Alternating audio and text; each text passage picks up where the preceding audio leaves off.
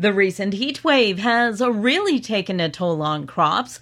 Sean Dearland farms in the Kyle area and says crops have been hanging in there, but are now suffering from the dry weather and heat. The cereals are starting to show brown patches, heading out prematurely, quite short. You're starting to see any place where there was a little bit of extra moisture that it's a lot better crop.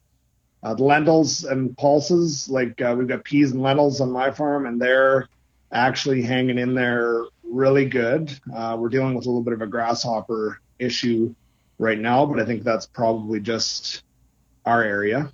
He notes on his farm they've had a little more than 2 inches of rain since the start of seeding. Low runoff and a lack of rain, resulting in dry conditions for ranchers as well. Many seeing water levels in dugouts that normally have water drop or are now dry altogether. Travis Pearden is a livestock and feed extension specialist. He says the lack of moisture is not only a concern for pastures and hay crops, but for dugouts and water sources as well. We do water testing for producers, and they can either drop those samples off at one of the regional offices or else at any of the crop insurance offices in the province. So that's number one. And then, unfortunately, lots of cases, there isn't too many other options available when that surface water becomes poor. So lots of producers are having to haul water to livestock this summer just so that their animals have a safe source. He notes with the higher temperatures we've seen and another week of 30-degree weather in the forecast in many areas, it's also important to watch for any signs of blue-green algae showing up in the dugouts.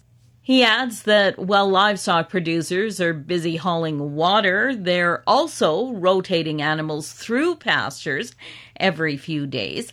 For many, it means they'll be trying to also line up extra feed for the winter, which could be a challenge given how widespread the drought is. Dryland hay is pretty poor. We're probably well below average. And pasture conditions are, a lot depends on how that pasture has been managed the last few years, but overall conditions are deteriorating. So hopefully we do get some rain, some thunderstorms here in July, and hopefully we can get some more growth here before fall.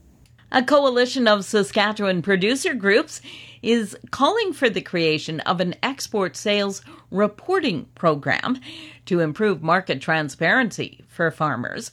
One of the coalition members is the Saskatchewan Pulse Growers.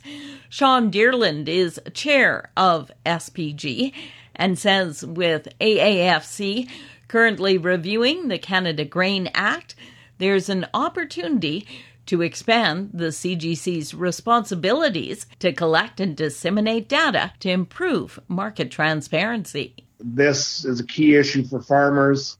It's been a long-standing focus of Saskatchewan producer groups. Currently, we are at a disadvantage to other regions that have this export data. Without timely available data on export sales, farmers are unable to accurately understand market dynamics and time their sales. Currently, the CGC does report on exports from licensed facilities, but this is historic data, and it doesn't represent current sales that are being made. So really, farmers aren't able to use the data as a gauge for demand that's happening currently. The Saskatchewan Producer Coalition includes APAS, Sask Barley, Sask Canola, Sask Flax, Sask Oats, the Saskatchewan Pulse Growers, and Sask Wheat.